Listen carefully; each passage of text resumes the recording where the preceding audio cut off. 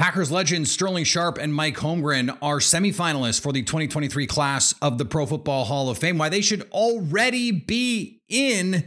Plus, Aaron Rodgers tells us to RELAX on the rookie receiver expectations. You are Locked On Packers. I feel like we can run the table. We're going to do it. Your daily Green Bay Packers podcast. Rodgers gets out. Part of the Locked On Podcast Network. Floats it. Your team every day. Touchdown! You are Locked On Packers, part of the Locked On Podcast Network, your team every day. I'm Peter Bukowski, and I cover the Packers for The Leap, a newsletter I would love for you to subscribe to. You can follow me on Twitter, Peter_Bukowski. Follow the podcast on Twitter at Locked On Packers. Like us on Facebook. Subscribe to the podcast, iTunes, Spotify, Google Podcasts. Wherever you find podcasts, you will find Locked On Packers, the #1 Packers podcast on the internet, and the show for fans who know what happened. They want to know why and how. Thanks for everyone who makes Locked On Packers their first listen every day. We hope you like starting your day with us as much as we like starting our day with you. And today's episode is brought to you by our friends at BetOnline. All of the information and the lines and the props and all of the fun stuff that you need every day. If you're trying to win some money betting on sports, BetOnline, where the game starts. A lot to cover on today's show. And we're going to have some fun over the next couple days because we've got some great guests lined up. Ben Fennell's going to be on the show here. Lily Zhao for a Zhao You Doing extravaganza is going to be on the show here, and more guests coming up in the coming days and weeks.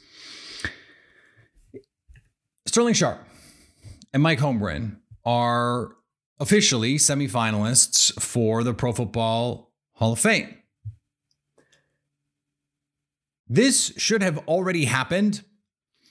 And I started to think about this when Bill Cowher went in, because he was one of the contemporaries of Mike Holmgren who got in before Mike Holmgren, one of a handful of contemporaries.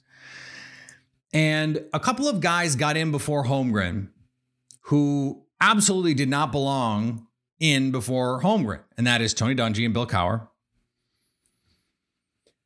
I understand why they did, and it's because they're on TV every week. You see Tony Dungy on Football Night in America, and Tony Dungy, he is a worthy coach. He is a Pro Football Hall of Famer.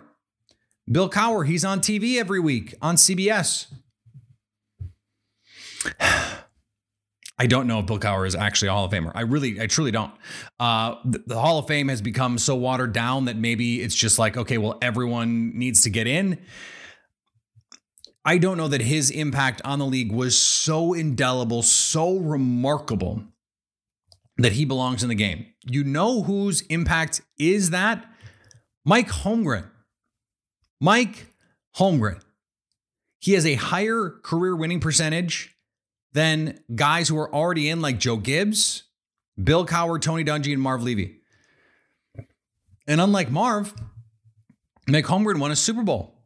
He went to 3 as a coach, 96, 97, and then that Seahawks Super Bowl that, by the way, they should have won. The officiating robbed them of multiple. Ben Roethlisberger was down short of the goal line, and the offensive pass interference call on the touchdown, I believe it was Darrell Jackson, was BS. Complete garbage call. They should have won that game. I thought Seattle was the better team in that game.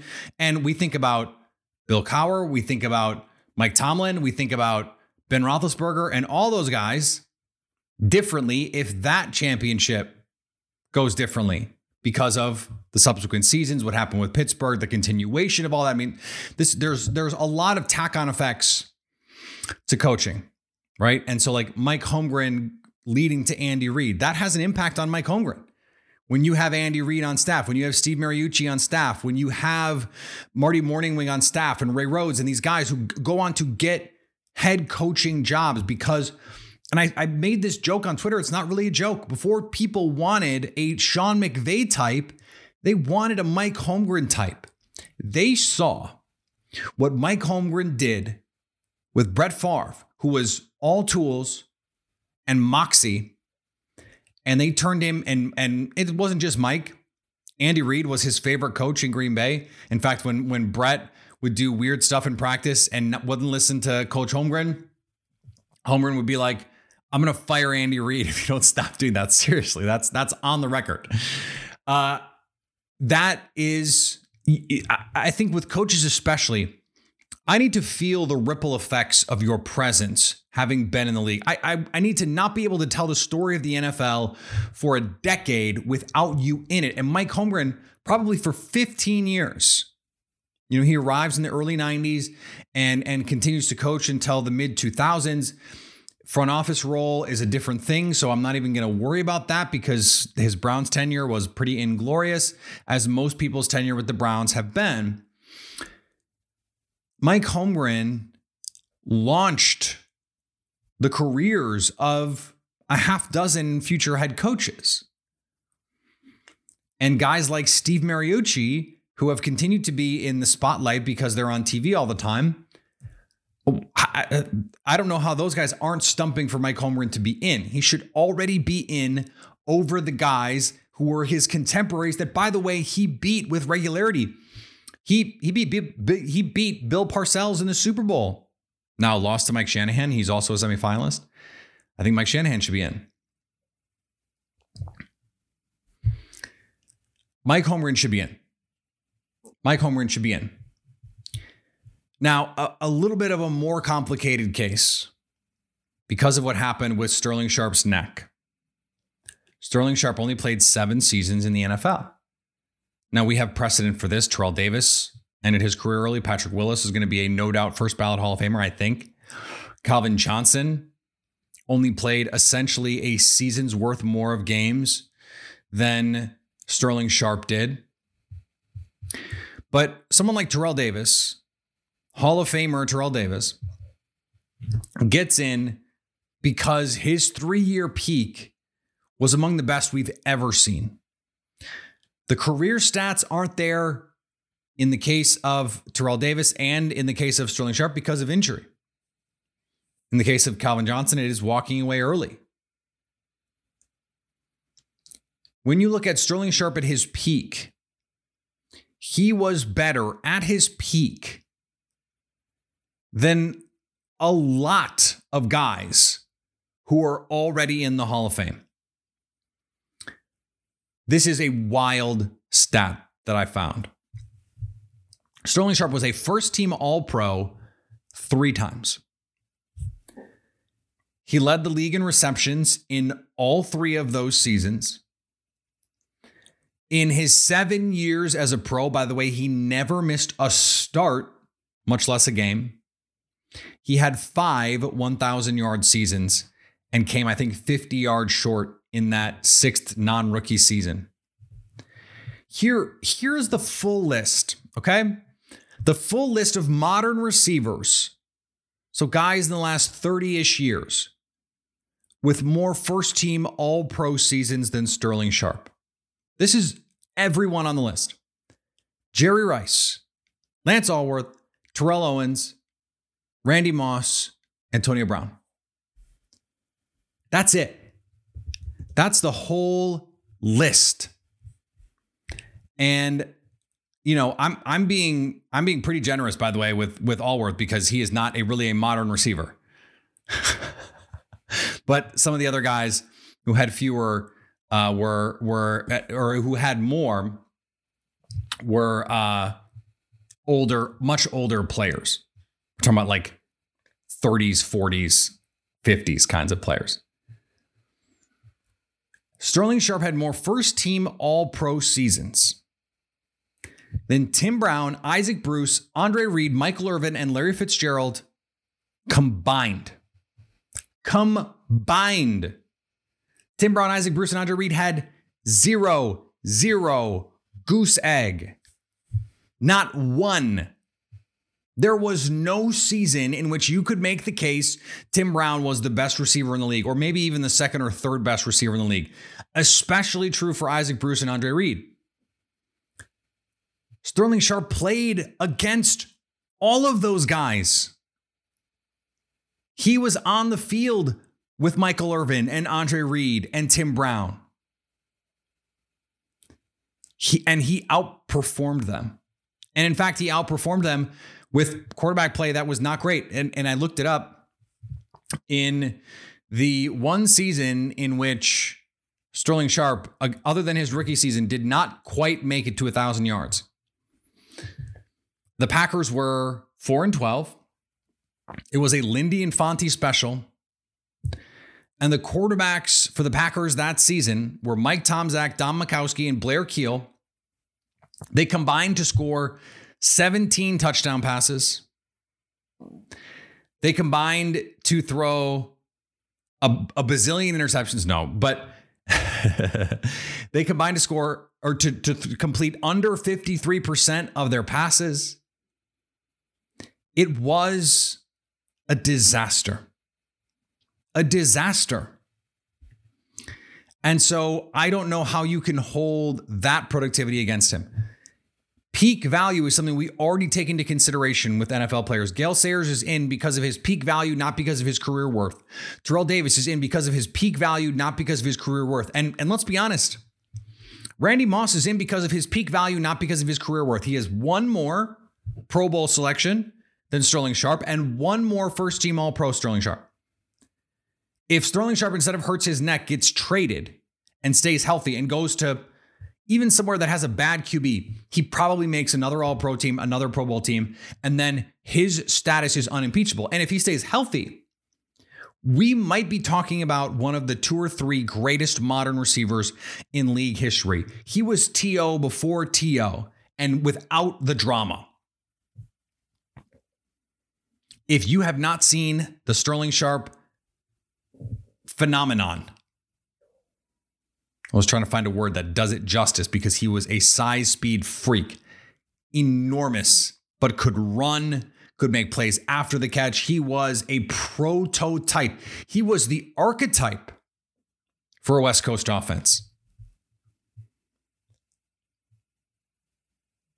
If he stays healthy, if he plays 10 seasons, he's a no doubt Hall of Famer, an absolute no doubt Hall of Famer, and is one of the 5 best receivers ever. We're talking about him again, like Terrell Owens, like Randy Moss. I don't know. I think Jerry Rice is in a conversation of his own. That's okay.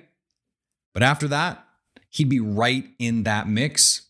And unfortunately, at least narratively, he's not there now. All right, we're going to talk about what Aaron Rodgers said about his rookie receivers coming up in just a second. Before we do, let's talk about our friends at Bet Online. BetOnline is your number one source for all of your betting needs and sports info. Find the latest developments, league reviews. We've got baseball going on. We've got golf. It's the Open Championship this year. Notice I did not say the British Open. If you want to sound like a noob, say the British Open.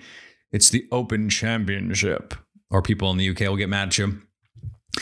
We've got a lot to bet on there. I've got some ideas on what you might want to do. I posted a video if you want to go look. BetOnline.net is the fastest and easiest way to check out all of your favorite sports and events, including MMA, golf, boxing. BetOnline, where the game starts. So Aaron Rodgers went on Pat McAfee's show. Didn't do anything too weird. He did say he was going to finish, I believe, top 20, top 15 in the Lake Tahoe ACC championship event. He finished top 10, so good for him. But he was asked about the receivers, about expectations, and he did something that I appreciated. And for some of you, you're going, wait a second, whoa.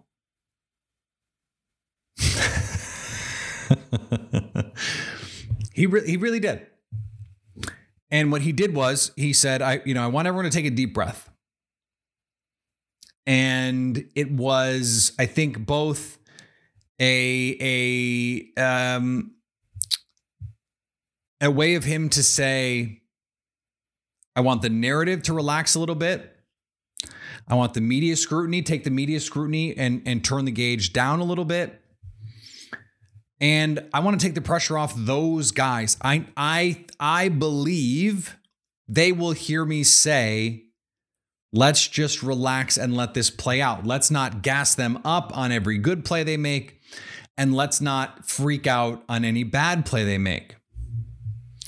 My buddy Zach Cruz made the point that we will, of course, gas them up on all of the good plays they make. Yeah, we are almost certainly going to do that. And that's, look, I think that's okay. I don't think that was what Rodgers was trying to avoid. I think what he was trying to avoid was Christian Watson and Romeo Doubs come in and they don't compete right away to be awesome, and fans go, these guys suck. He knows what that feels like.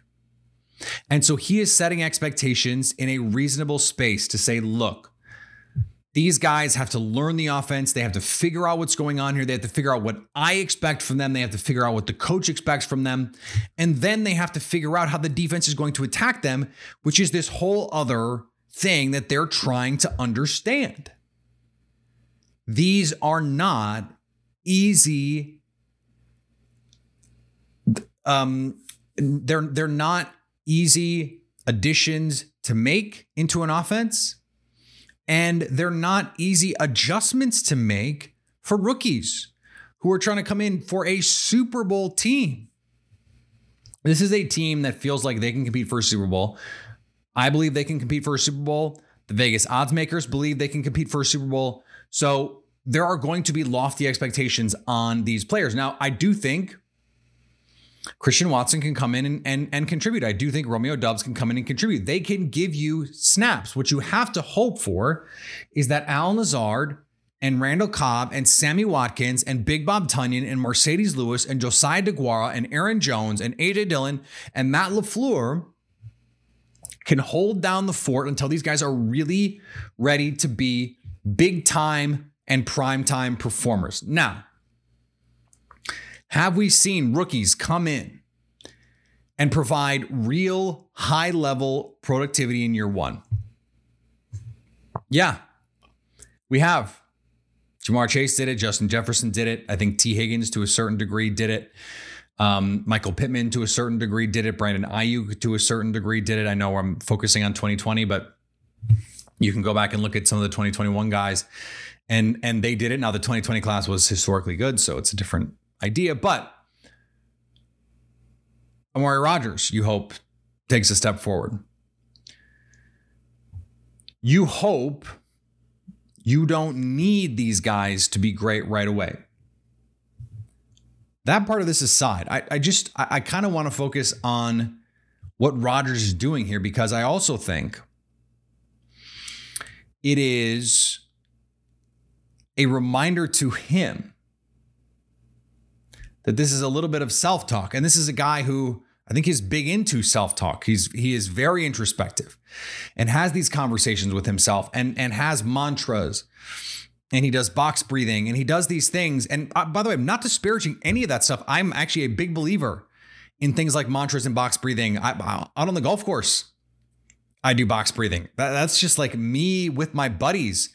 I'm trying to win a match, and I believe in that. Of course, I think it would benefit professional athletes. I know professional performers who have mantras and do box breathing and do that kind of stuff. So I don't want to make it seem like I am disparaging those things. I'm not.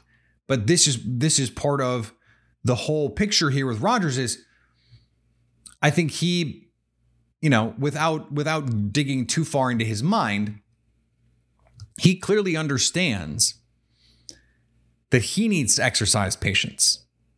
And he has not always been the most patient player, not always been the most patient leader, not always been the most patient quarterback. And I think him coming out and saying this allows him to get ahead of the story. And so if in a couple weeks we get into training camp and they aren't playing to the standard, go back to 2019 or 2018 when Marquez Valdes-Scantling and Equanimeous St. Brown and Jim Moore are going through training camp, and Aaron Rodgers is just like, they're not playing to the standard. And I was on this show saying, I wish he hadn't said that. But you know what? If he had come out in June, July and said, we need to exercise patience, and this is going to take some time, and these guys are acclimating, and they're all trying to figure this out. And then in mid-August, let's say, says these guys aren't playing to the standard, that has a very tonally different feel, because he started from the place of, let's give it time. He gave these receivers the benefit of the proverbial doubt. and the benefit of the narrative doubt. So then if they go out and they don't perform, that gives him the cover to say, look, I said we need to be patient, but these guys are not performing where they need to be. If in fact that is the case. So far, we've heard a lot of really good stuff about the productivity, and we haven't been able to see everything that's gone on, right? So we're not, we don't have this sort of impact and insight on what's happening. I think once training camp comes, we'll have a lot better insight and a lot better grasp on what's going on. We'll actually see them playing games, and that's because that's what matters, right? Them playing, the practicing is important. And, for Aaron Rodgers, he'll say, the practice is just as important as the games. That's not strictly speaking true. If you practice great and then play crappy in the games, not particularly useful, right? So process, I think, is good and useful, and we need to talk about process. And I'm a big believer in let's focus on process, not just outcomes. But ultimately, what we care about is what happens. The why is often in process, but we also need to talk about what happened. And if these guys are not producing, we'll see it. And if they are producing, we'll also see it. So, I don't think he is trying to be like, okay, let's set expectations low and then everything above that is going to be great. I don't think he operates that way. But I do think what he is doing is trying to cushion the narrative. Say, okay, let's not make these guys out to be more than they are. I think it's also a part of this. He said, I want production, not potential, which feels directly pointed at Christian Watson, but that's neither here nor there. And it may not even be a negative thing. It may just be like hey, yeah, these guys this is the highest drafted receiver we've had here in a long time. We traded up to get him. I don't want fans freaking out about it, good or bad. If he comes out and has a great preseason, I don't want fans thinking he should be the starting receiver if Allen Lazard and Sammy Watkins and Randall Cobb gives the team a better chance to win. That's part of the deal too. He wants these guys to come in and feel like they have to earn it. And I think that's really good leadership. I appreciate that that's the way that he handled it. And I think, frankly, it was the best way to handle it. All right, we're going to finish up here in just a minute. But before we do, let's talk about our friends at Rock Auto. Save time and money when you use Rock Auto. Why endure pointless or intimidating questions at a normal auto chain, auto parts store dealer? You don't want to deal with that. That sounds like a nightmare. And what's worse, you might end up spending 30%, 50%, even 100% more for the same parts. You could go to rockauto.com and spend a fraction of the price. And they have everything you could need. Brake parts, tail lamps, motor oil, even new carpet. Go explore their easy-to-use website and find the solutions for your auto parts needs. Go to rockauto.com right now and see all the parts available for your car or truck and write Locked On in their How Did You Hear About Us box so they know we sent you. Amazing selection, reliably low prices, all the parts your car will ever need. rockauto.com. Thanks for making Locked On Packers your first listen every day. Now go make your second listen Locked On NFL. Our national NFL experts and insiders keep fans dialed in with the biggest stories and the latest news from around the league, because an offseason doesn't mean a break in the action. I just wanted to very, very briefly mention this. It wasn't even a report. It was a prediction from someone in Pittsburgh Steelers media that the Steelers would let Deontay Johnson walk and that the Packers would sign him to some monster deal, some deal worth, $22, $23, $24 million a year. I don't think it's out of the realm of possibilities for the Packers to spend big on a receiver. And clearly I don't. If you've listened to me for any length of time, you know that I've talked about the DK Metcalf trade possibilities, the Keenan Allen trade possibilities, the Tyler Lockett trade possibilities, the 0% Deebo Samuel trade possibilities, the Terry McLaurin possibilities. And I believe the Packers would be willing to pay the sticker price for those kinds of players. Do I think they would do a deal like this with Deontay Johnson? I don't. I think more likely it would be like what the Chiefs did this past offseason, and that is sign a Juju Smith-Schuster type receiver, a young but experienced kind of player who their team has given up on. I think Juju's going to have, if he can stay healthy, I think he's going to have a nice season in KC. And then another secondary piece, a Marquez Valdes-Scantling. Now, I think they hope that Christian Watson and Romeo Doubs have taken care of it, but Sammy Watkins probably not a long-term piece on this team. Allen Lazard still needs a long-term contract. Amari Rodgers has not proven himself by any measure as an NFL player. And Randall Cobb is probably only around as long as Aaron Rodgers is, and maybe even not that long. So there could be some receivers on the docket, but they've got other guys to pay too. They got to pay Elton Jenkins. They got to pay Darnell Savage. They got to pay Rashawn Gary. I think they would prioritize that money over going outside the organization to find a receiver, albeit a very good receiver when healthy, but also a diminutive receiver. Someone who the Steelers picked ahead of where he was projected to go. So is it possible? Could it happen? Sure. Do I think it's altogether likely? No, I don't. But does that mean that they would never sign another big receiver free agent? No. I think a receiver free agent is different than their own players. Like, I think if in 3 years Christian Watson is an awesome player, they'll look into extending him at a top of market rate. If Allen Lazard has an awesome season, I think they'd be willing to pay him. If Sammy Watkins has a big season, I think they'd be willing to extend him, albeit not at the top of the market, but for a nice salary. I don't think the Packers are receiver paying averse. I just don't see them going into free agency and doing it that way. That would be pretty unlikely to me, at least on a long-term deal, a 4-year, $95 million kind of deal or something crazy like that. 1 year, $10 million for Jimmy Graham. That's something we've seen them do. Is there another version of that that's out there? The 1 year, 10 MBS kind of deal? Maybe. I could see that if there's a player like that hits the market next year. But that's a big if. Plus, we need to see how these guys develop until then. All right, we're going to be back on Wednesday. Plenty more to get to here in the coming days and weeks. Follow me on Twitter, Peter_Bukowski. Follow the podcast on Twitter, Locked On Packers. Like us on Facebook. Subscribe to the podcast, iTunes, Spotify, Google Podcasts. Wherever you find podcasts, you will find Locked On Packers. At any time you want to hit us up on the Locked On Packers fan hotline, you can do that. 920-341-3775. Stay Locked On Packers.